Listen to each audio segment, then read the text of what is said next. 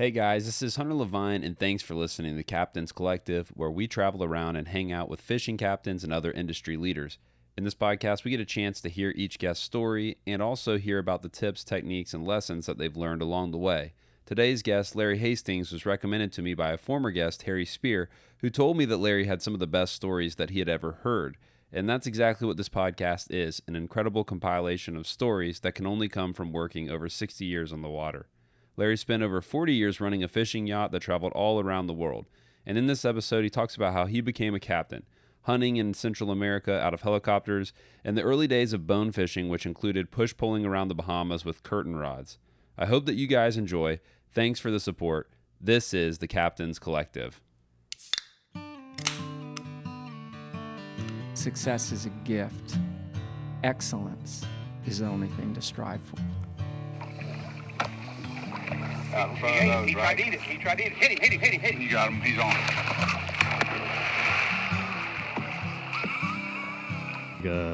Two butt caps off the rods, filled them with tequila. We took a shot and out we went. There ain't no getting into it after that. You're hooked. It's a bad habit. And all the time, Flip's he's standing there ready to go for a tarpon. And he turned around. He says, "You talk so much, you're like a senator."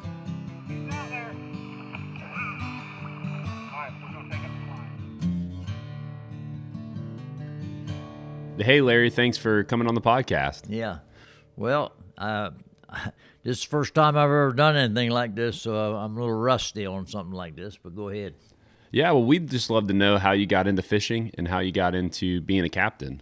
Okay, well, my father was, I was born and raised on a farm in Greenbackville, Virginia, and my father was in World War II. When he come home from the war, we moved to Ocean City, Maryland, and that's where I got away from the farm and got on the water.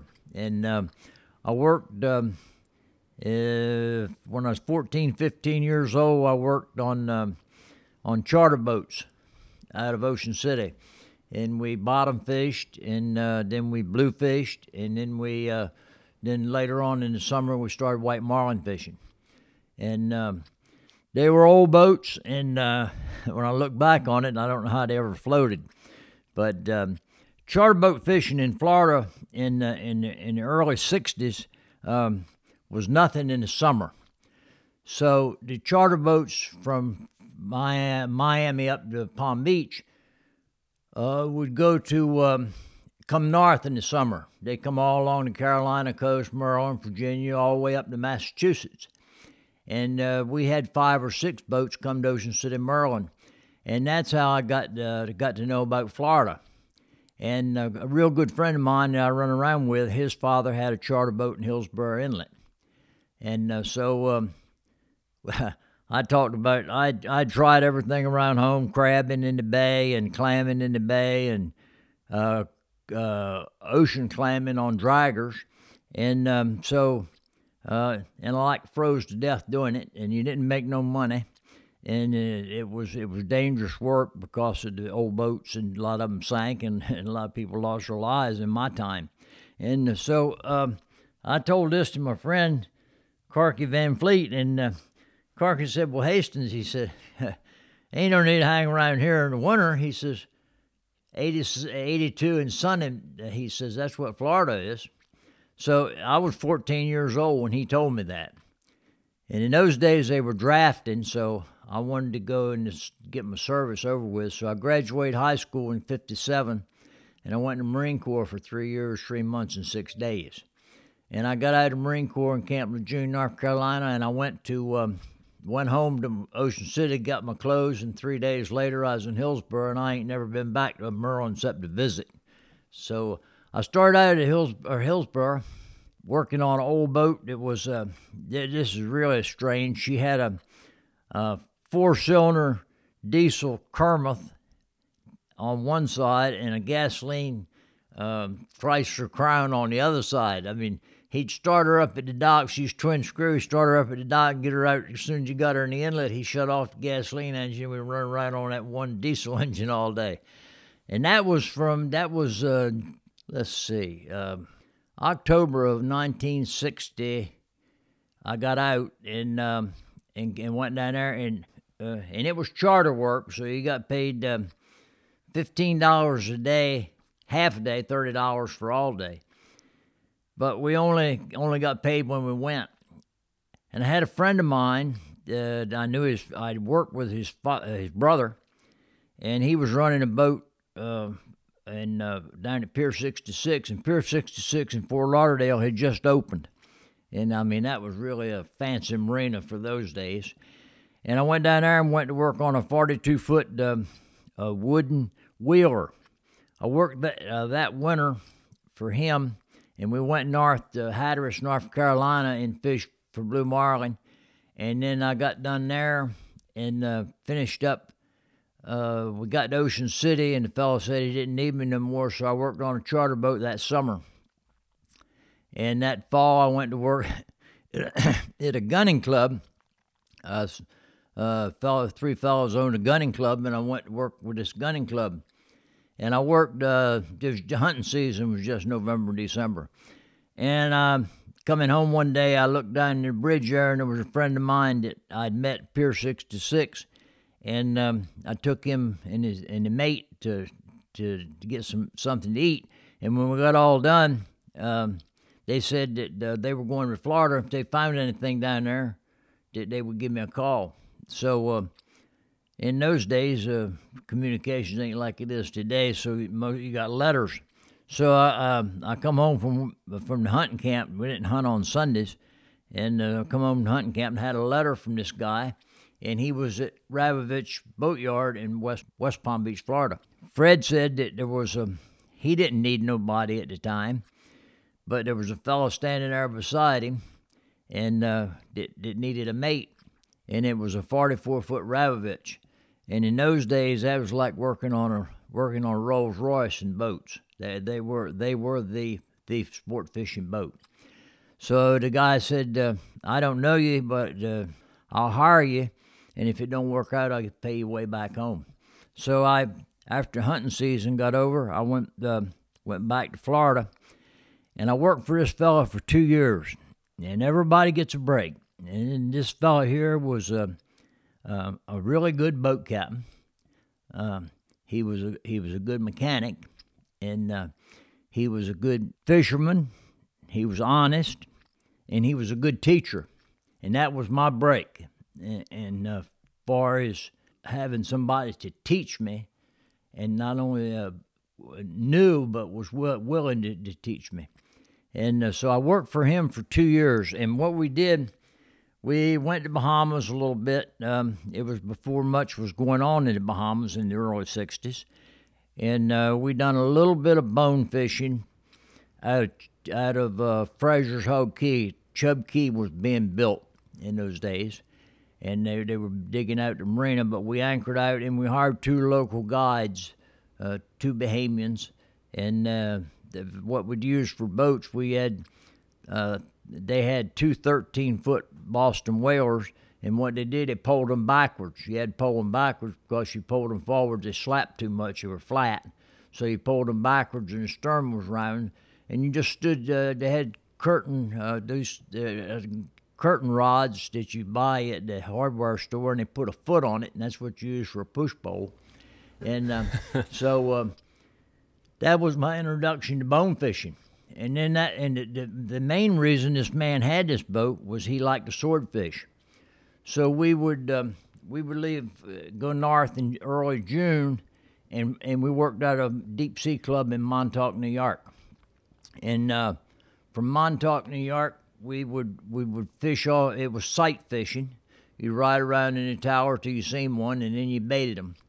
And if you caught 3 or 4 fish for the summer, you had a good summer.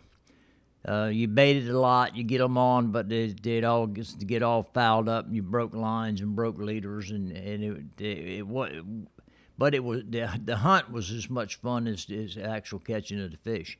And the first summer I was there, we caught one that weighed over 500 pounds. Wow. So, but anyhow, we would follow the fish east to Nantucket, and follow a 30 fathom line east to Nantucket, and we get to Nantucket, then the summer was pretty much over, and then we'd come back south and do that same thing again. We fished sailfish out of Palm Beach to 2 or 3 tournaments in Palm Beach. The captain, like I said, was such a night. Him and I had such a good relationship, and he told me, and you got to realize I'm in my early 20s, and he said, Larry, he says, you don't want to be a mate the rest of your life. He says, there's professional mates, and he said, you've got what it takes to be a captain. And he said, you have to start out at the bottom. And he said, I'm not trying to drive you off the boat. He said, but and I really enjoy having you work for me. He said, but you're going to have to start somewhere, so just take a job, the first job that comes along. Meanwhile, back at the ranch, I met my wife in West Palm Beach, and we were coming around Cape Canaveral, and we broke a gas tank, and we stopped in West Palm Beach, and I was living in Lauderdale, and the boat was in Lauderdale. In 1960, I went to work at Hillsborough Inlet on the Condor 3. In 61, I worked on the Had 2. And in 62 and 63, I worked on the Nitso. And then I went to work on the Olive E3. That was the boat, Warren O'Neill boat. And then worked on the Cavarondo, working out of, that was for the family from from Wilmington, Delaware. And then I went to work on a boat called a Georgetta. And he was a Ford and Cadillac dealer from Long Island. And he was a sword fisherman too. And this is where I really got into bone fishing. This old boat was probably the ugliest boat I ever seen in my life. And you never embarrassed to go to the dock. It was so ugly. But we had a 12-foot aluminum boat on the bow, and he had a 9-horsepower Mercury motor stuck up inside of it that we never had used. And we went to Walker's Key in February, and I remember because it was cold, and we were trying to fish offshore. And because about being hanging around Ravovich that winter, I met 3 or 4 captains that had done this bone fishing, really was serious about it, and had would go over to just go bone fishing. And I said to the owner of the boat, I said, "What? We're weathered in here. Why don't we go down from Walker's Key down towards down the Abacos and see if we look for one of them bonefish everybody talks about?" So we hauled off, and it was just it never had just this was always just a man and his wife. So we went down there, and we got this aluminum boat overboard, had slided off the bow, and got the Mercury motor, and I had never tried to start the daggone thing, and we got in the water and we couldn't get it started. He was a mechanic, and he says, "Well, let's go home," and he says, "We'll buy a brand new motor, and we'll come back over here and we'll look for him." So I went home, and I found out that what they use. I was using an oar in this aluminum boat. We did get close enough to try to look for him, but we were really hampered. So we gave up on it, came home, and we come back, and we got a 10 horsepower Johnson motor, brand new, and a 6-gallon gas tank. Rigged up 2 closet rods with wooden closet rod with a foot on them, and we went back over there, and we started seeing these bonefish. Well, we didn't have much luck to start with because we didn't know what kind of bait and we were trying. Our hooks were too big for the fish. And what year is this? Okay, we're talking about 1960. 1966. We really got into it and started doing it, and then we you got to realize that we had a 14-foot aluminum boat with a 9-horsepower motor, and we did rig it up. We rigged up plywood across the seats so they could stand in the bow, and rigged up plywood in the back so I could stand in the back. And 3 people in a 16-foot boat fishing. It was, and we did this with sincerity. Really chased them, and we got pretty proficient. We could catch them. We had, like I said, we started out wrong, but we learned as we went. So then he decided he was going to build a 68-foot aluminum boat, and we started that in Erie, Pennsylvania, and it was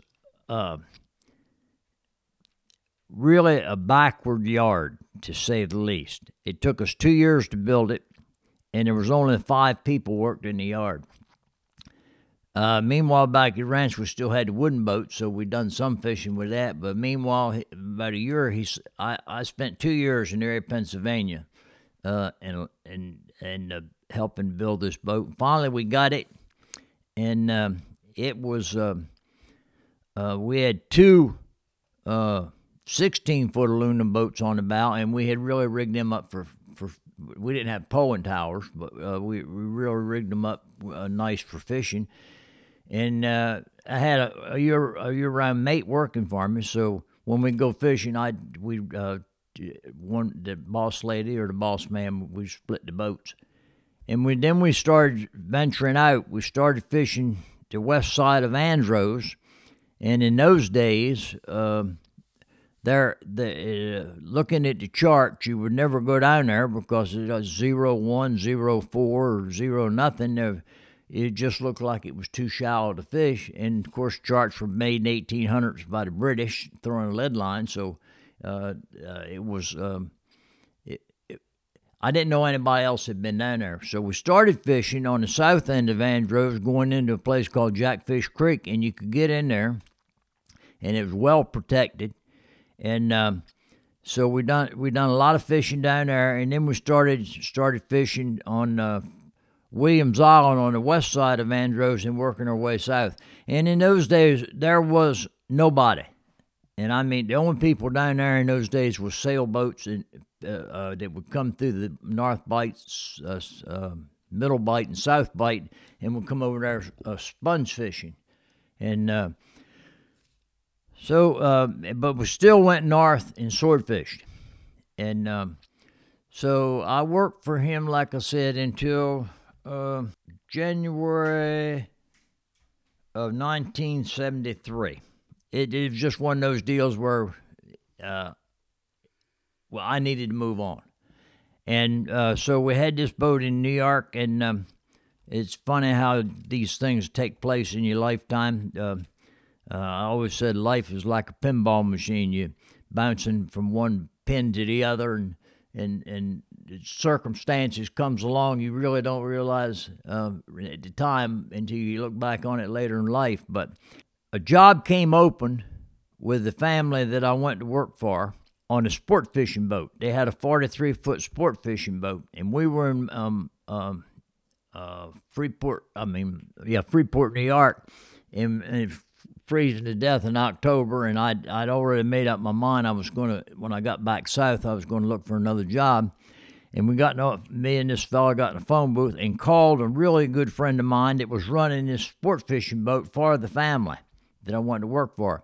Gary said in the phone booth there, this fellow that's running a sport fishing boat, I told Jack they were looking for a mate on a sport fishing boat. And I told Jack, I says, look, him and I worked together, had worked together a couple of years on this boat for the Cadillac dealer.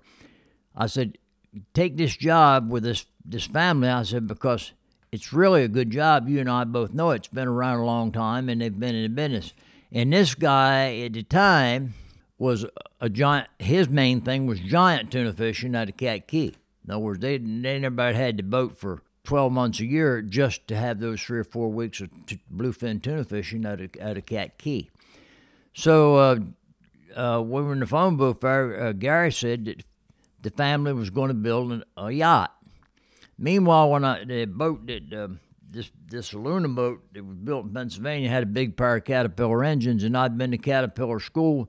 Always was interested in mechanics. Always learned how to change plugs and time engines, and so went to Caterpillar school and learned a lot more about diesel engines up in Clearfield, Pennsylvania, when we were building this boat in Pennsylvania.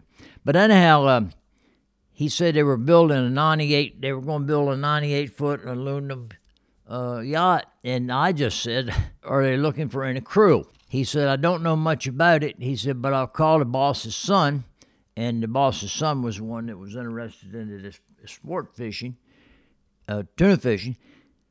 So he said, call me back tomorrow. So I called him back, and he said, he said they've started the boat. This is in October of '72. I said, he said they've started the boat, but the boat's not going to be done till July. And he said they've already hired a captain. Well, you don't move from a sport fishing boat to a running 98-foot yacht. That ain't a stepping stone. You don't do that. And of course, another thing was I knew that this wasn't a yacht. In other words, they wasn't yacht club people, and they done a lot of hunting and they done a lot of fishing. And I knew they done the fishing, and I knew that they were really interested in the bone fishing. Well, this I had experience at. I mean, when I found out who the captain was, they said the captain was Captain Dave Marcy. Well, I had met Dave at Pier 66. I knew him real well, could play golf with him, had lunch with him. So I called him and I said, Dave, I said, I understand that you're going to be the captain for this family. And he said, yes. He said, but Larry, this is October. I can't hire you right now. I said, well, I understand that. I said, I got to get the boat back south, and I got to get things straightened up on my end here first.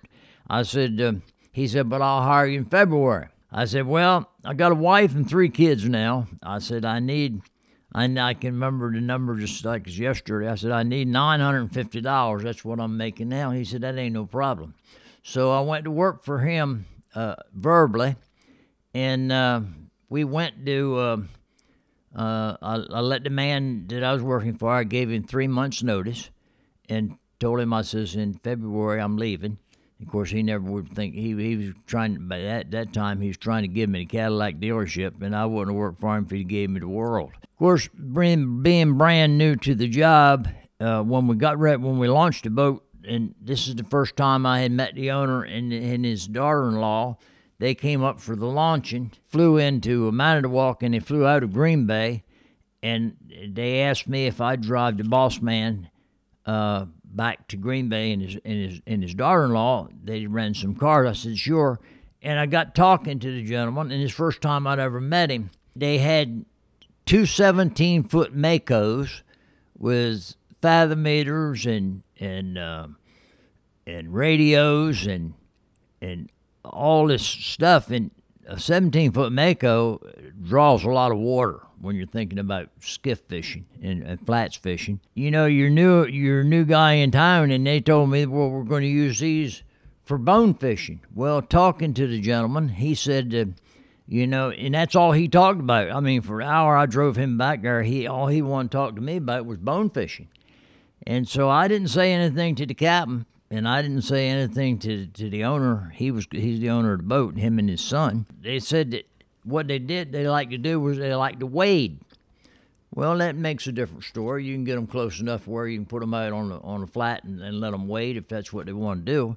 But I never was, till this day, never convinced me wading was the way to fish, because you're too far down in the water, you're making too much noise, and you wade away from the boat, then you got to get back to the boat, and if you want to move, it's not that easy. But if that's what they want to do, that's what we'll do. The architect knew that we were going to try to land a Bell Ranger helicopter on the back of this thing. And, of course, we got to a floating dock in Port Washington, New York, and the helicopter pilot had drawn out on the ground at the airport the size of where he had to land on the boat. So what we did, the first go-around, we took these 2 17-foot Makos, and we set them in the water. Everybody got off the boat. I mean, there wasn't nobody was in the cook store. All of us went up the dock when the helicopter was going to land. They hadn't, this was all experiment. They never, I mean, I can see it coming now. That sucker came in there, and I mean, he just sat it right down on the deck, and there was nothing to it at all. So shut it down and got out and walked around, and we had to change the boat papers. So we, the captain and myself and the helicopter pilot, flew from Port Washington, New York, downtown to 61st Street helicopter pad and changed it. Now how common was that? There wasn't. There was not another helicopter. The only helicopter I knew about, there was a guy had a boat in Palm Beach, and he had a helicopter sitting on the back of it with no engine, just for show. It was one. It was one. So he just had a decoy. Yeah, it was a decoy. It was just a boat to show that he had a helicopter on deck. I guess he put it up there with a crane. I don't know, but anyhow, this was feasible. In other words, we had. She carried about 4,000 or 5,000 gallons of diesel fuel, but we carried 1,500 gallons of jet fuel in a separate tank for it. And so the owners would fly in on the helicopter? At times. And I'll get to that in just a second. What that ended up being was the greatest asset that anybody ever had as far as Bahamas was concerned, or Central America, South America, Panama, because they could fly in on their jet. We pick them up, and we could be anywhere with the boat because they just fly right to us.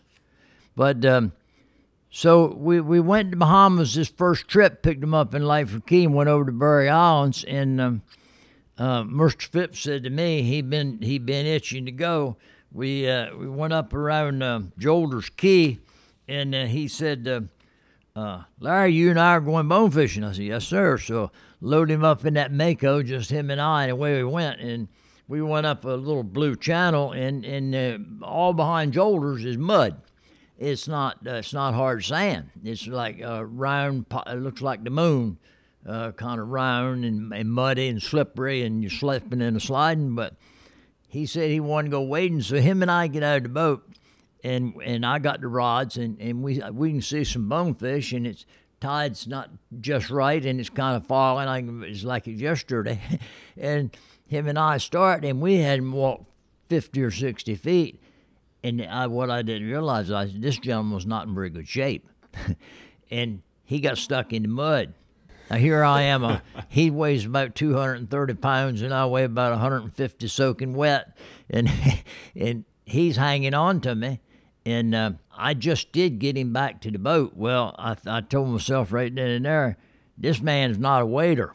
So we from that very first trip, I started talking to the captain and talking to the boss himself and talking to his son. And eventually, near about that winter, we tried these Makos, and it wasn't working.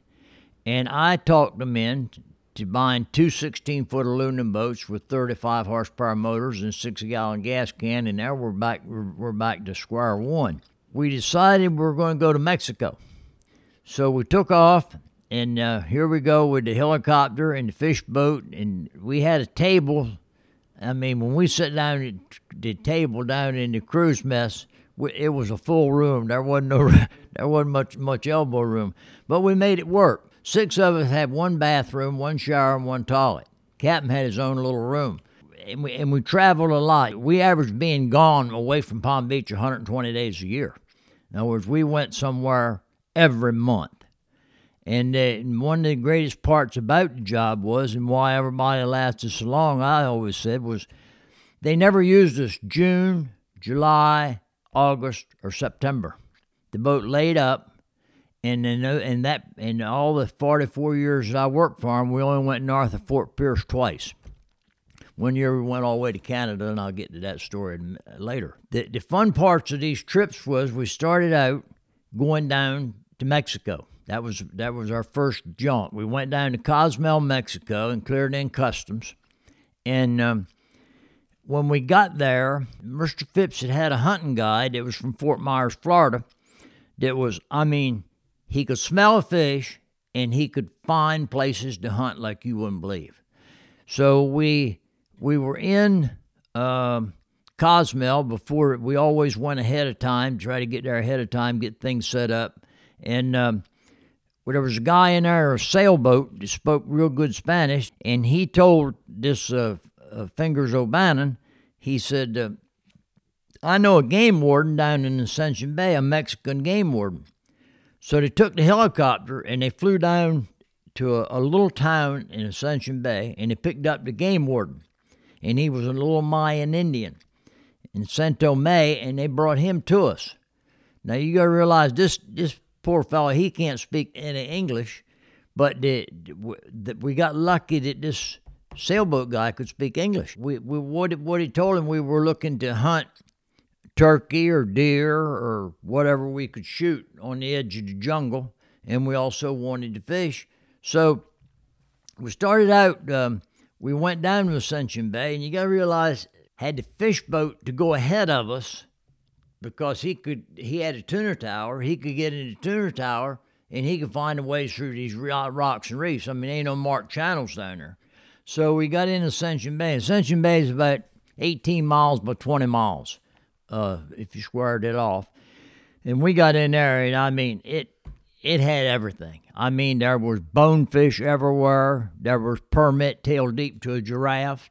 I mean, it was fantastic fishing, and nobody but a couple of natives would dug out canoes. Is this in the 70s? Somewhere around there? Early 70s. Okay. Yeah, in the early 70s. You're talking about the starting now. I started with them in 73, and then we started out right away going down that way. That first 73 and 74, we started going that way. And the more we went, the more we found out, and the more we found out, the more fun we had. Now, when I tell you some of these stories that I'm going to tell you now, most people ain't going to believe it, but it is the truth. We took the doors off that helicopter, and Mr. Phipps would put on his camouflage gear with his 10-gallon Stetson hat, and he would get on one side, and the helicopter pilot would be sitting. Helicopter pilots always sit to the right, and me and Mr. Phipps was a right-hand shooter. He would sit to the left, and it would take two shooters when they go hunting. After somebody shot something, then they'd land the helicopter and change places, and the guy was always shooting out of the left. And Jacinto May, the little Mexican, I got pictures of it, he'd sit up front in his helicopter, and he would tell them where to go. Well, what you had to shoot, whatever you're shooting, the deer, we shot some beautiful turkeys down there. I mean, turkey, great big old blue heads, and shot a lot of deer, and them suckers were fat and good eating. I don't know what they eat, but they were good. But we never shot anything that we didn't eat. No, we didn't go in there and just slaughter everything. And we always shot so we could recover it. In other words, if the edge of that whole 20-some miles around was jungle down to like marshland, the flatlands, where you could shoot them, and so you could retrieve them, so you could land that chopper. A lot of it was short grass, so you could land and pick up what you were shooting. So I got pictures of it. We used to bring the deer back to the boat, and the fish boat would be tied alongside, and we'd take the davit and we string the deer up and clean the deer. I would love to see that photo. So 1970s, you guys are packed into a boat together. You're driving it down to Mexico. You get there. You take the doors off the helicopter. You fly around with this Mayan local guide, shooting turkey and deer. And then I'm guessing you guys would do some bone fishing and permit fishing in the afternoon. Right. Here's what would go down. When you got up in the morning, we talked about it in the evening before over cocktails. But when we got up in the morning, everybody had breakfast. Now, you got to realize that Mr. Phipps was a very regimented person. Breakfast went at 7:30 for everybody. The crew ate at 11:30, and the party ate at 1:30 for lunch. So you were going to do whatever you were going to do in that time limit. So in the afternoon, everybody, after they had lunch at 1:30, at 2:30, things would start all over again. So in the morning, you had your choice to go sport fishing on the Fighting Lady in the ocean. He'd go back out through the reef and fish in the ocean.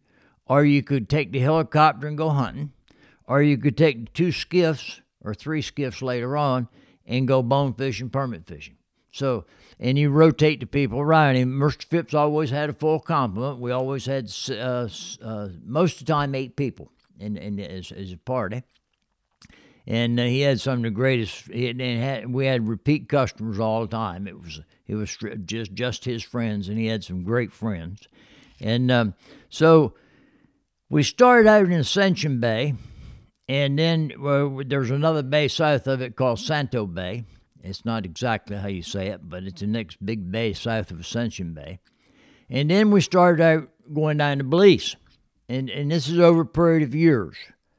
And we would probably go to Mexico and Belize at least twice, 3 times a season. Mr. Phipps always came in October, and he always left Memorial Day. And what he would do, which is unheard of, I've never heard of another person doing it. In October, we would sit down and talk about what we were going to do till January. And you could put it on the calendar. And in January, he would sit and talk about what we're going to do till Memorial Day. And you could put it in stone.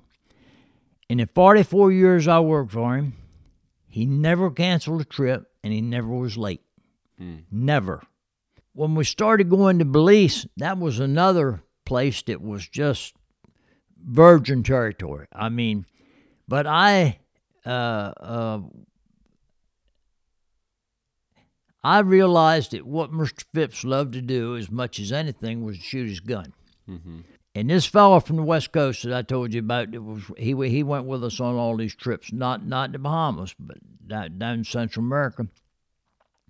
He could see one bird fly in the morning, and we would get the gun, and we carried as many shotguns and guns. I mean, you couldn't even begin to do what we done. Like a little military coming Well, we had all size shotguns, and we had cases and cases of shotgun shells. What we do, we put 2 people in a boat and set them in the bow, and you couldn't stand up to shoot. You had to sit and shoot. So if it ever shoulder to shoulder, you couldn't swing around and shoot one another. And you always had to shoot in front of you. You couldn't shoot behind you or off to the sides. So we shot a lot of pigeons. There's a lot of he's a big pigeon. We don't have wild pigeons like that around here. And I think one of them was called a Rufus pigeon. And so what we do, these pigeons would fly out of these mangroves, and the mangroves down there are like 20, 30 feet high, big mangrove trees. And we get in these rivers and places where these pigeons they go to the mountains during the day, and then they'd come back to roost at night. And when they come back to roost at night, we'd shoot them. And most of the time we'd have native kids. We get Jacinto May to get some natives with their dugouts, and they'd retrieve the birds. And I got pictures of it home. I mean, there was bird feathers and kids and 5 or 6 dugout canoes behind the Buck Pass River. It's incredible. I would love to see those photos. You'll have to send them in. And was it common for people to be so into hunting that would be running a boat operation like that? I mean, not that I knew of. He was, but he had done it back in the 60s and the 50s down in Cuba. He'd done in Dominican Republic before so Mr. Phipps had done this before. And what was your favorite? So we've talked about you would do bill fishing, you would do bone fishing. I love the stories too of just like the aluminum boat and y'all putting plywood out there and using that was the first time I've heard anybody talk about a curtain rod, using a curtain rod with a foot on it. And what was your favorite thing to go out and do out of all those different experiences personally? Bone fishing. Bone fishing. Oh, yeah. And that's your absolute favorite. Now, where was your favorite place between Mexico and the Bahamas and west side of Andros and the west side of Abacos. Now, what about it just made it so well, much the better? thing is about it, first of all, nobody else was there. I mean, now you can't say that now. There's there's fishing camps all over Andros and all over the Abacos. But when we first started going down there, it was virgin territory. I mean, there was never, the only thing stopped you from catching fish was the weather. And did you ever see other boats out there doing Never. it? Or? Never. But as time went by, yes. In other words, the operation was copied as time went by. Sure. And so you guys are out there. We had that story about, having some issues wading in the mud. Yeah. But you'd be out there on the bow of the boat pushing around. And what was y'all's kind of approach like when you first started figuring out bonefish? Because you said that you didn't even really know at first what to throw at them, and it wasn't common. What did you guys do? What was your setup like for that?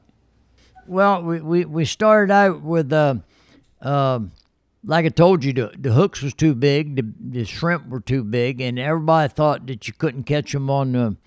You had to have shrimp, and well, I fooled around, and you could catch as many bonefish. You got to realize this is before fly rods. That came later.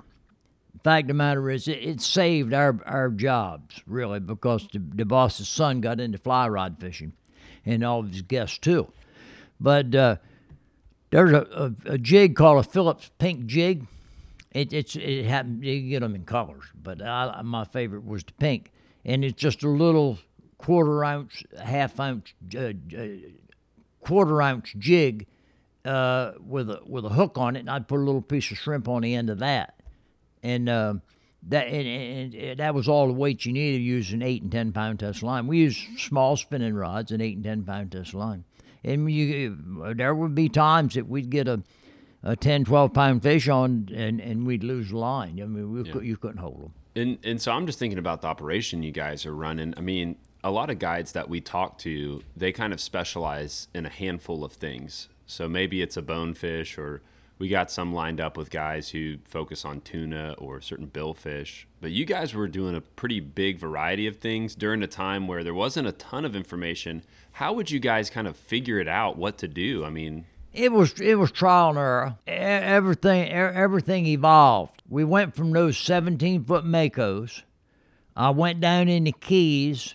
The captain Dave was still with us at the time.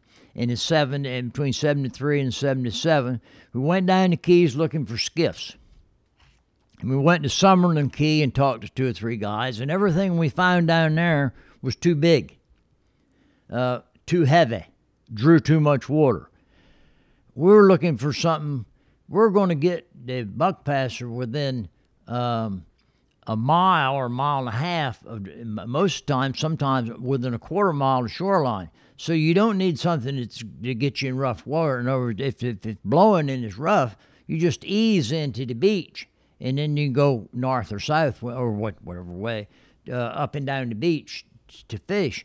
So we went down there, and we were coming back, and we got to Tavernier, and there was a boat there said Roberts Boat Works. So we pulled in there, and this gentleman's name was Willie Roberts, and he was building Florida's flat skiffs, and we explained to him what we wanted. And in those days, we had fixed davits. Later on, on the other boat, we had cranes. But a fixed davit had a little electric motor, and they swung out, and it was manual, and it was real, real slow. And so that's what we were working with. So we told Mr. Roberts we wanted 2 boats. We wanted a 16-footer, and we wanted a 14-footer, because that's the only place we had on that 98-footer was 18 feet would have been maximum, because of the way the davits were in the helicopter for the open boat deck that we had. I knew that he was back ordered on building these boats, and he had 4 or 5 boats in line. And he said to me, because Captain Dave said to me, he says, "You're the one's going to pole these things. I'm a yacht captain. I don't know nothing about these fish boats." So I told Mr. Roberts, I says, "We only have so much height," and I had all the numbers with me. I'd written down how much height we had on the davits, as far as swinging them out and picking them up and putting them down. He said, "Why don't I build one boat, the big boat, so the small boat will sit inside of it, and we'll take the foredeck off of the big boat, have it portable, and it'll sit down in the bottom, and I'll build chocks in the bigger boat for the small boat to sit in, so it's not rocking and rolling around." So he said, "I tell you what," he said, I'm tired of building 18-footers, and this is a challenge, and I'm really interested in this, and I'll start them right away." So he did, and we got these 2 boats from him, and I remember going down and picking them up, and we had a 25 horsepower and a 6-gallon gas tank on the little one, and we had a 35 horsepower and a 6-gallon gas tank on the big one. And now we got, but still no polling platforms. This was all stand on the back and pole. And but these little boats really hit what we needed. And so when we got after we built those boats and got them, we had, like I said, Mako on one side and these two boats on the other, and then we got rid of the aluminum boats on the bow. I've left out a little bit here. The Phippses decided they wanted to make a change in captains. I was in Ocean City, Maryland, and I got a phone call, and I was on my way to Maine to visit some friends, and I got a phone call, and they asked me to stop by New York, that they needed to talk to me. And I hadn't got a phone call from them in 4 years, so I didn't what the world. I thought somebody maybe had died or something. And they didn't tell me over the phone what they wanted, so we stopped by and spent the night with the boss's son. They said, now, we're going to ask you, we want you to run the boat, and if you don't, we're going to hire another captain. So the first thing popped, it was such a shock to me, and this is the large truth. The last thing in my mind was that I thought everything was going along peachy. But I said, well, if I don't work out as the captain, I want my mate engineer's job back. And how old were you when they're asking you to run this boat? I was 34. I was 34 when they asked me to run the boat. Yeah. So I told them, I said, I ain't worried about the physically running of the boat. I can handle the boat. I said, what I'm worried about, I said, I've never had to handle a crew. And Mr. Phipps said, well, he said, Larry, he says, if we didn't think you could have done it, we wouldn't ask you to take a job. So after that was 40 years later, I was still there. Wow. Yeah. But anyhow, the first thing I did when I got the job, you talk about things you do, trial and error. The anchor used to be on deck on the bow, and you had to pick it up with a davit and swing the sucker over and drop it down and unhook it. And a lot of times you'd be anchored somewhere where that thing's rocking and rolling, and when you got ready to get it back up, you're always trying to get the hook and the anchor to get it back on deck. And we got some really rough weather one time coming back from Mexico, and the sucker washed, the sea washed the anchor off the deck, and it come rolling down the teak, eating up the teak.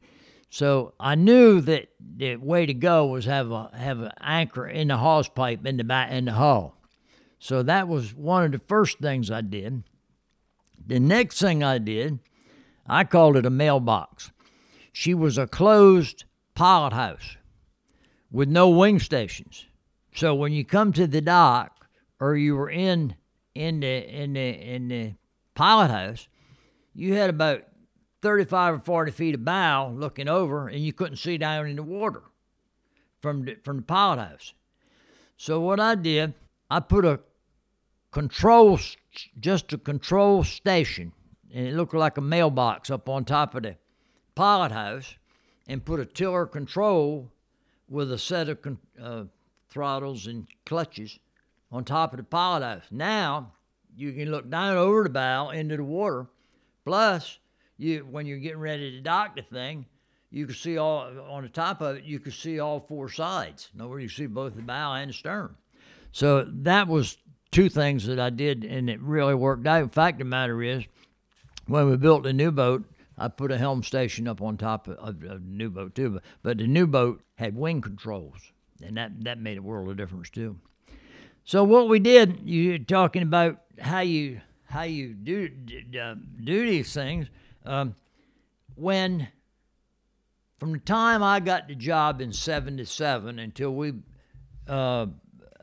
contracted to build a new boat in '84, I had a little red spiral notebook, and every time that I would think of something, or the boss would think of, or say something, they didn't have to think it or say something. You know, maybe I need a little more closet space, or maybe the cook needs more freezer space. I knew I needed more jet fuel because we used to burn up 1,300 gallons, 1,500 gallons of jet fuel in Ascension Bay, and have to go back to Cozumel and get more jet fuel for the next party coming in. So I knew we needed more jet fuel. And we needed more space for the crew. And that was one thing we really got in the new boat, was really nice crew space. So what I did from 77 to 84, when Mr. Hargrave, Jack Hargrave designed both boats. And Jack Hargrave is the one that told us about his shipyard in Japan. That's how we ended up in Japan building it. So I put everything in that little red notebook. And when we got ready to talk to Mr. Hargrave about building it, I handed him the notebook. And I said, Mr. Hargrave, I'm a boat captain, not a yacht builder, not a naval architect. And I says, this is what we need. And he drew up the plans, and he sent them to the Phippses, and they never were changed. And Mr. Hargrave said, I got to know him when we built the Burger. And his office was right there in Palm Beach, and he got to be a real good friend of his. And I used to stop by there and talk to him a lot. And when they decided to build a boat, to build a new boat, he told me, he says, he wanted to come over. I met him one Saturday, and Mr. Phipps and Denny and myself sit down on the back of the boat. Mr. Hargrave said, well, he said, I've been talking to Larry for the last 8-10 years. He said, and he says, if you don't build a 120-foot boat, you just do not build it. He says, you're not going to gain and get what you need in a boat if you build it that small. And he says, I can design a boat 120-some feet. The light on fuel will draft under 7 feet and draft about 7'2" or 3" fully loaded. 6 feet is getting close if you're going around the Bahamas as far as depth of water. 7 feet, you better know where you're going. It's just that critical in a lot of places. Places that I went with the old boat from 73 to 85. What did the old boat draft? 6. 6. But 6 fully loaded. I mean, she only drew 5'8", 5'7", 5'8", light. And when we got the new boat, I had the shiniest keel in the fleet. I literally run aground several times. Was that a pretty tight-knit community of other yacht captains? No, it wasn't nobody. Wasn't no more. There was 1 or 2 of us, 3 or 4 of us. And as time got by, there's only probably about a dozen do it now. And one of the things we like to ask captains is, you had all this experience, if I'm doing the math right, over 50 years of working on boats, 44 as a captain, or even more than that. I guess if you said that you started working on a boat at 13 or 14, and then you ended at 75. So to do the math here, we're talking about 60 years on the water working for boats. Yeah. So I think you definitely are going to have the record here on the Captain's Collective for most time on the water. We'll send you a trophy or something. But what do you feel like makes the difference between a good captain and a great captain? Well, you surround yourself with good people and you let them do their job. You don't have to. We got ready to go on a trip. I never had talked to. I say, look, I'd tell the cook. I said, we're going to be gone 10 days. He went and bought the groceries. The steward went and bought the booze, the wine. The engineer done what he needed to do, and the mate and myself went to the bait and tackle store and got what we needed. You got to trust the people that you have working for you, and you got to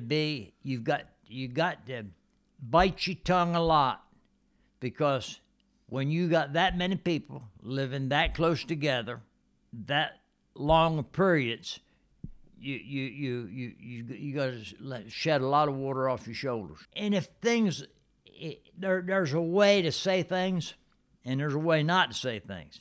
You can be very diplomatic and get your point across without hollering or screaming. And when you're talking to somebody, get them off to the side, just you and them one-on-one. It never does any good. A sharp tongue never does any good for anybody. I always enjoyed the relationship I had with the crew. I really did. And the thing now that I haven't done it for 3 or 4 years, the thing I miss the most, I miss going to Bahamas. I really look forward to that. It was a lot of fun. And 60 years on the water, traveling all over, did it ever get old? Never. Never got old. Never, ever did I ever wake up in the morning and go to work that I wasn't looking forward to that day or had the day planned as I was driving. And I left the house every morning at 6 and was there at 7. I left there at 2:30 and I was home at 3:30. But I never got up in the morning and dreaded going to work. If you don't like your work as much time as you spend at it, you're going in the wrong business. No, I really enjoyed it, and I would still, if my boss had lived, I'd still be working. And because I've the Lord's been good enough to give me my health that I ain't lost my mind yet, and I haven't lost my physical ability to do things. And with the flats fishing, so you guys would do bill fishing, hunting, tuna fishing, flats fishing, bone fishing. What did you enjoy, even as like the lead captain? Did you still go out and pull around for bonefish? Every day. Every day. Every day. We could put, when we got that boat with the cranes, when we got the hydraulic cranes, we could put 4 18-foot skiffs overboard in 20 minutes and pick them up in 20 minutes. And there was a time you guys had 4 skiffs on there? There's times we had 5 skiffs on there. Wow. That's an operation. We had 4 18-foot skiffs and a 16-foot skiff. But those 2 boats that are sitting down here, they're Willie Roberts copies. Okay. They were now one of the things that we talked to some guides, there's some guys who they're a one-man operation. They love it. That's what they want. They don't want to complicate things. And then you talk to some guys who want to have multiple captains, but they're not sure about how to go about building that out. And you have all this experience from, working with teams and training captains. What would you do to try to kind of figure out if somebody really had what it takes to work on the boat and be a captain for you?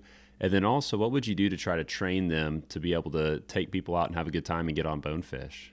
What I would do, I've got my greatest example is one captain that's in the business now. For the last 11 years, he's run a 189 footer with a crew of 16, and he come to work for me from Maine, and he didn't know one end of a boat from the other. And I taught him in 3 years what you got to do. First of all, you got to take them, show them how to pole. And most all these young fellows can see. But the trick is what they're looking at. I had one fellow that worked for me him and I worked together for 35 years. I told you about the fellow that got a job on a sport fisherman. When we got the 121 footer, they sold the fish boat. So Jack become a hunting fishing guide. Then they like to shoot quail and turkeys and things in South Florida, and they lease land from Likes Brothers over there on the other side of the lake. And Jack would work at the hunting part, but when we go on trips, he was a guide. He was always a guide, so it was Jack himself and usually 2 more guys.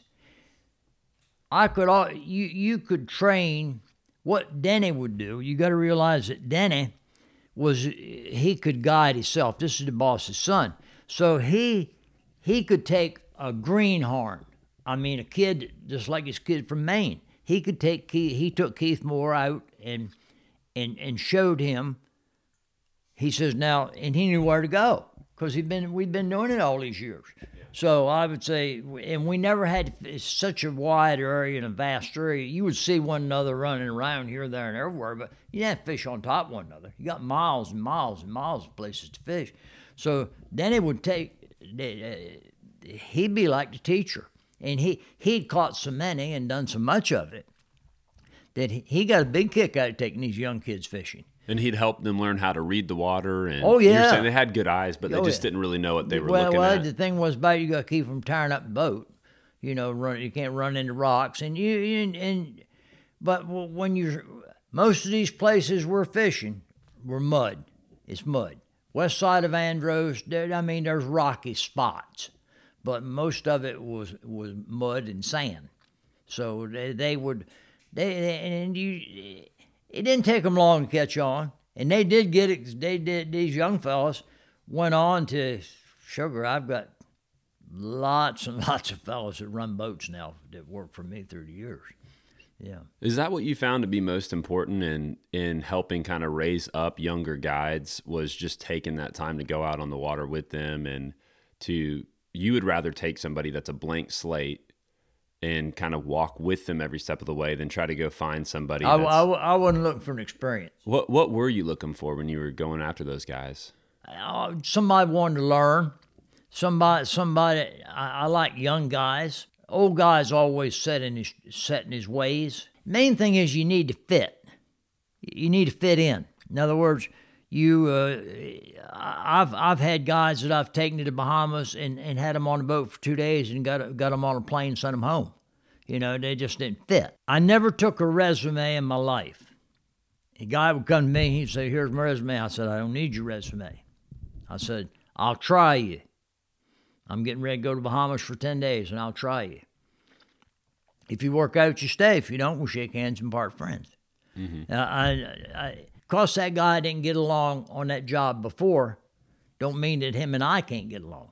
So I always hired that way. That makes sense. And then what were things that they did out on the water with their clients that you felt like set them apart beyond just putting them on fish? Well, the thing you could do, you got to realize that it's always yes, ma'am, and yes, sir. You're never going to be these people's equal, and you're never going to be their buddy.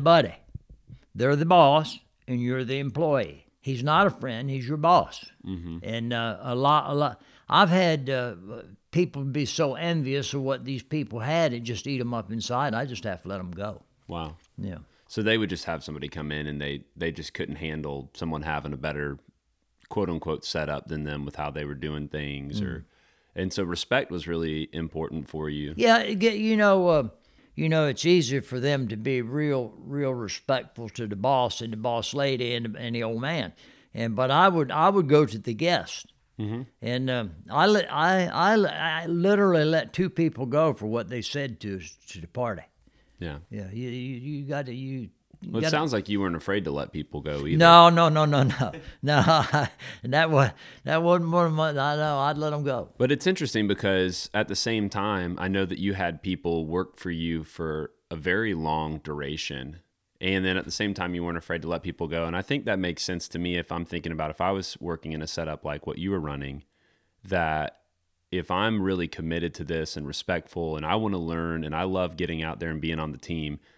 And then here comes somebody that's just totally throwing the dynamic off.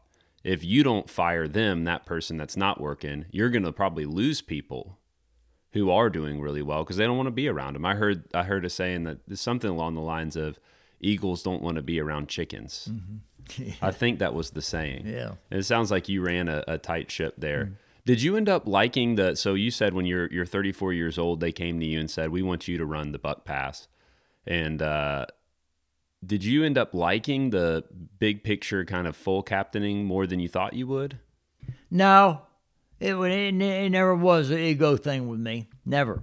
Fact of the matter is, I've said it more than once. The best 4 years I ever had in yachting was the years I was made engineer, because you didn't have responsibility. All I had to do was my job, and the captain let me do my job. So I was fat, dumb, and happy. Smoking a cigar I only made that much. I never made that much more money. Yeah. Being the captain and assuming all responsibility. The responsibility was never that. It never was a burden to me. I think too many people take it too serious. I'm the captain, Yeah. And whatever I say goes. And I would say to him, I say, look, if something ain't right around here, if I'm not acting right, if I don't act like I got good sense, if I'm saying something that's totally wrong, and give me your opinion. I mean, Yeah. I'm not. This is democracy. This ain't a dictatorship. Mm-hmm. And a lot of captains and I are very guilty of trying to be a dictator. And you had that red book where somebody come to you and say, "Hey, Captain, here's something that we need to work on," and you would actually do something with it. You would listen to them, and then you'd turn that in. I think that speaks a lot about your ability to listen to other people. One of the other questions we love to ask people, especially people who've spent as much time in the industry as you have, is, there's a lot of people that they want to be successful. And everybody has different views about what makes a successful captain or a successful life. To you, what does success mean? If I look back on it, not patting myself on the back, being successful in my life is I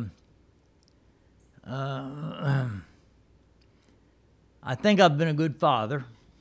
I think I've been a good captain. But the Lord gave me that ability. I'm very strong in my faith. I never let the crew cuss. I remember one time, probably the most crude fellow I had on the boat that I worked for 34 years. I remember him saying one time, he said, the deckhand we hadn't been with us very long, and he was laying out some words, and he said, I'm going to tell you one thing, young man. He says, if you want to stay on this job, don't let the captain hear you cussing. So that was just one of the things, you know. It's not a big thing, but being successful, I named the three things that probably made me thinking I was most successful was I thought I was always fair with the owner. I was always trustworthy. If I come up short with money, and I'm not a bookkeeper, I used to handle $25,000 on a trip. You can't use credit cards in South America for buying fuel and paying for helicopters and customs and immigrations and all the things you have to spend money for. So I would take $25,000 cash out of the office, and I had a receipt book. And every cent that I kept, I lived by a pad and pen in my pocket, and I would write down everything. And then I would write a receipt for that. And when I came back, I went right straight to the office, and I'd sit down in the office with the girl that handled our account, and we would count that money. Cash here, receipts here. If I come up short, I'd take it out of my pocket. Wow. But later on, Denny told me, he said, Hastings, he says, I don't expect you, because a lot of times I carry a lot of these fellas in the dugout canoe, you're giving them, these little kids, they tell you not to give them more than $2 or $3. You know, you want to give them 10 or 12. Well, God, that's what some of them poor men made a month. So they would say, give them $2, so you end up giving up. So you always came up short. I never had too much, always came up short. And as years went by, Denny found out through the office that I was doing that I think one of the secretaries told him, says, you know, says Captain Hastings comes up with the money. If he's short, $200 or $300, he'll come out of his pocket with it. Denny said, don't do that. So, but being honest, and know that with boatyard bills, there was so much money involved. We started the last year that we run the Buckpasser, and nobody could believe that it was that small. But last year we run the Buckpasser, everything lock, stock, and barrel was $1 million. Wow. And I had the owner of Bradford Marine. I showed him, because we get every year we would come up with October was the end of our fiscal year, and I showed the owner. He said, there's not a boat in this yard your size that doesn't take $2 or $3 million a year to run. I said, well, it don't take $2 or $3 million a year to run Buckpasser. But the thing is, back we knew where to shop. In other words, we shopped at Publix. We never were taken advantage of, and all the same people give us fuel for 44 years. We bought fuel from them for it. We done the electronics people worked for us for 44 years. I mean, all those people that I dealt with were not ripping us off, and it was easy to keep the monies down. And it's obvious that you treated the boat and you treated all the finances as if it was your own. It'd be easy for people to say, look, not my money, not my problem. I'll buy groceries. But it's obvious that you had integrity and care and you really valued what you did. If you could go back in time and tell yourself one thing before it all started, What do you think you'd tell yourself at 13, 14 years old, hopping on a boat for the first time to work?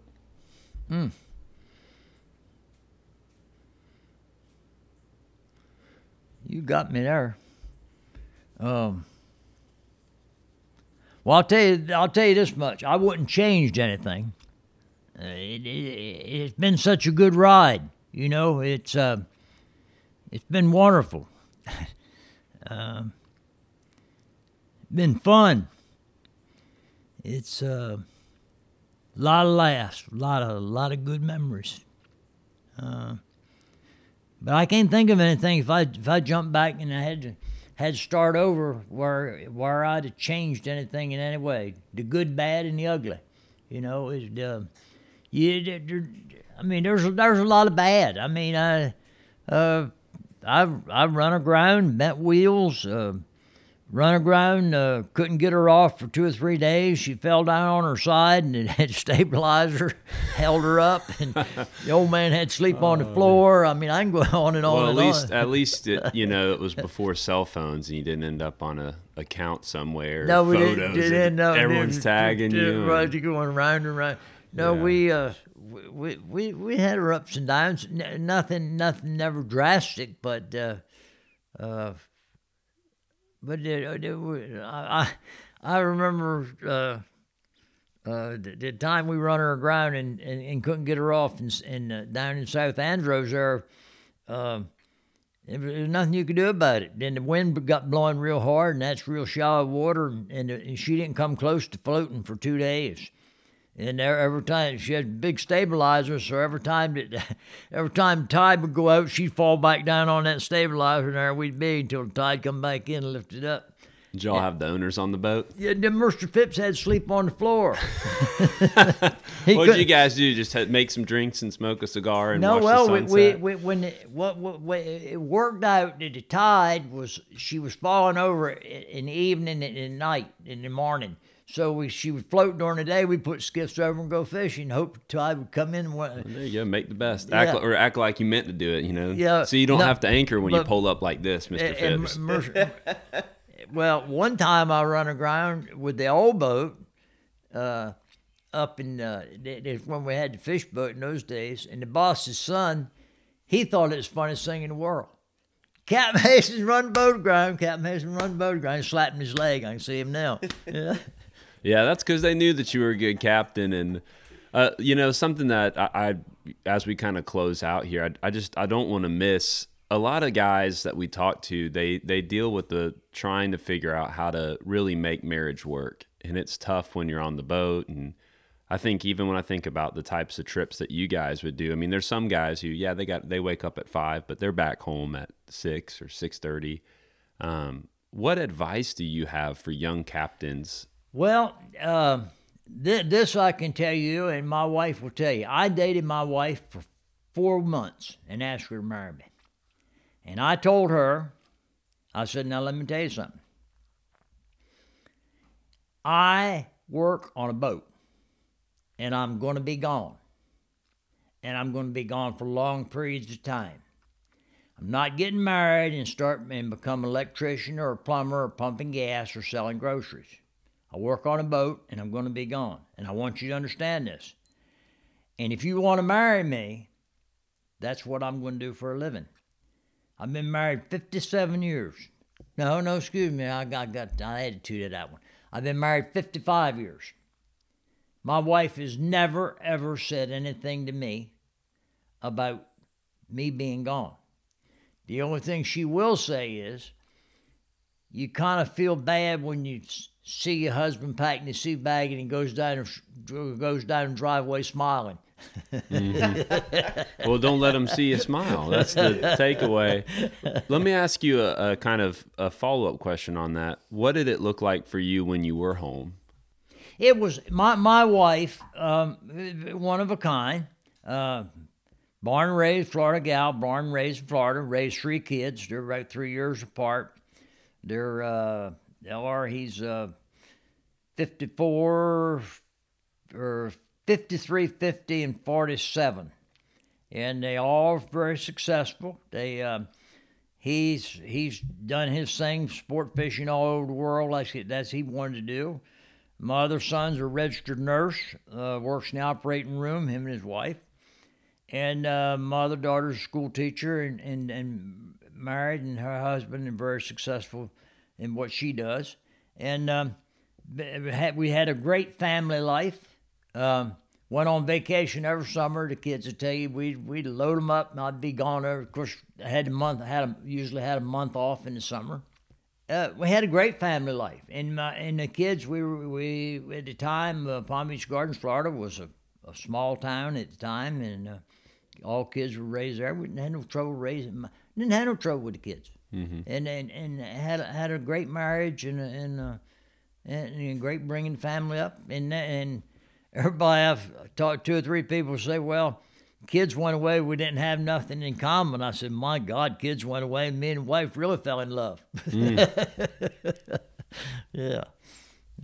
You got any rapid fire questions you want to throw in? Yeah, real rapid fire. Yeah, Josh can throw some rapid fire to you. Oh, go ahead. Just one, really. Hey, we're back with some rapid fire questions with Josh. The informative section. Just real quick. I mean, you talk about when you guys started these big trips, going to the Bahamas and Mexico, right, and all this, and you're running off a chart made in the 1800s. What advice can you give to guys? I mean, that's unheard of now. I mean, you can look at Google Earth and see what the bottom looks like. And what advice can you give to some guys now that are maybe, I mean, they're not going to places that no one's ever been, but maybe they've never been, first coming into an area? What kind of things can you tell them to help them out navigating through this? Well, the first thing is you want good sunlight, and the next thing is you want it over your back. You don't want never go into the sun, and you need good daylight, and don't never anchor in any more water than you can dive up your anchor. In other words, don't anchor in 80 or 90 feet of water and cross your fingers, or you're ever going to get your anchor back. I hung anchor up twice, and both times it was my dumbness. I anchored up in 80 feet of water and wrapped that chain. And the chain weighed 1,400 pounds every 90 feet, and the anchor was an 800-pound anchor, so you wasn't going to lift it out with your hands. So I anchored up, slick glassy calm down off South Andros one night, got up the next morning, got ready to pull the anchor, stopped right down. But I had 3 boys on the boat. I had tanks, always had tanks on the boat. And it was just around a little head about that big around, but had to go down there and run rapid. No, if you use common sense, don't roll the dice. Don't hope that it's going to be a spot to get through. So you wouldn't say you just have to pin it to win it. Sometimes I do that. Or just you trim it out, risk it for the biscuit, or just trim it out and roll across your fingers. Yeah. Well, I got another rapid fire question I'd love to throw in here. When you spend 60 years working on the water, you got lots of ups and downs, and you mentioned that you wouldn't go back and change anything. But could you give any advice for somebody who's maybe in a down season on what it looks like to persevere? Well, most if it's according to whether you're working private boats, and my thing was I wanted to get paid. In other words, I wanted a paycheck at the end of the week. I didn't want to worry about whether it's going to blow or whether the owner, this guy's got a cold and he don't feel like going fishing today. So I always was I'd rather make $150 a week and then make $500 one week and nothing the next.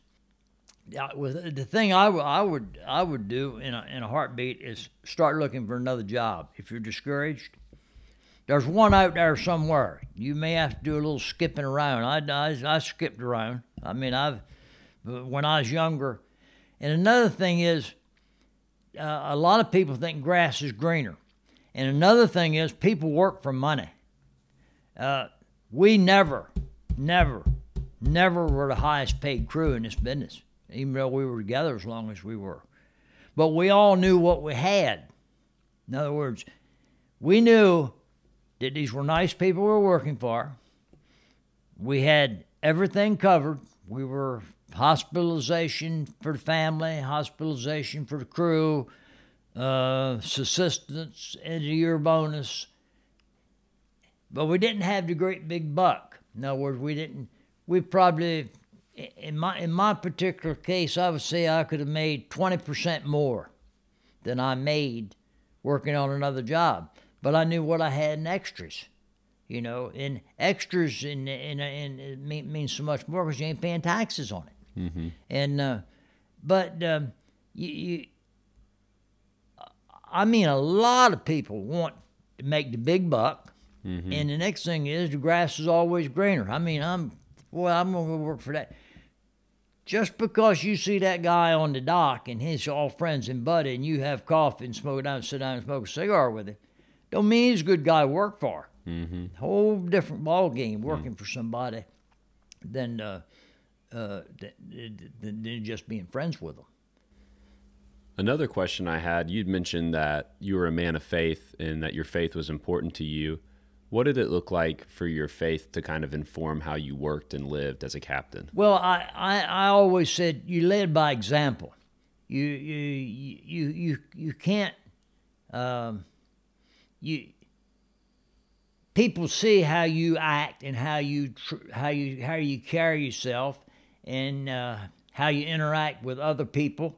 The fuel truck driver, the Bahamian guide that you use. I had a Bahamian guide. I didn't even bring him up. I had a Bahamian guide work for me for 12 years. Mm-hmm. And every time we go to Bahamas, he came aboard the boat. And sometimes he came back with us. And people judge you by how you act. You can carry on all this. You don't have to be religious and say it, and you have to be religious and show it. Mm-hmm. What was the most helpful thing for you in developing as a captain? The most helpful thing? The 2 years that I worked with Billy Holzman on the Nitso. By far, I could have stumbled along another 10 or 15 years working for different captains. That was going to college for me. Like I said, there was nothing about boating from top to bottom that he didn't know, and he didn't only teach you; he let you do it. In other words, I thanked him. I got to thank him. He was about 15, 20 years older than I was, but he was in his late 30s, and I was in my early 20s. But working for him, that was the pinnacle of my. And I look back on that, and I learned more from him in 2 years than all the other captains I ever worked for in my life. But the dumbest captain in the world, you learn something from. Mm-hmm. You really will. There's something that he'll show you or you'll do, and you might not like the sucker, but you can pick up a good point from them. And that's a big reason we started this podcast, was just to try to create a community where people can learn from each other and hear stories and get introductions to other captains. So thank you so much for taking some time this morning. Yeah, Thanks, Mr. Larry. You're more than welcome. I ain't never done nothing like this before. Well, thank you. Hey guys, once again, thanks for listening to the Captain's Collective. Please continue to help us out by sharing the podcast with friends and online. A quick post can go a long way. We hope that you guys are enjoying these interviews. Feel free to reach out to us online. Thanks for listening. This is the Captain's Collective.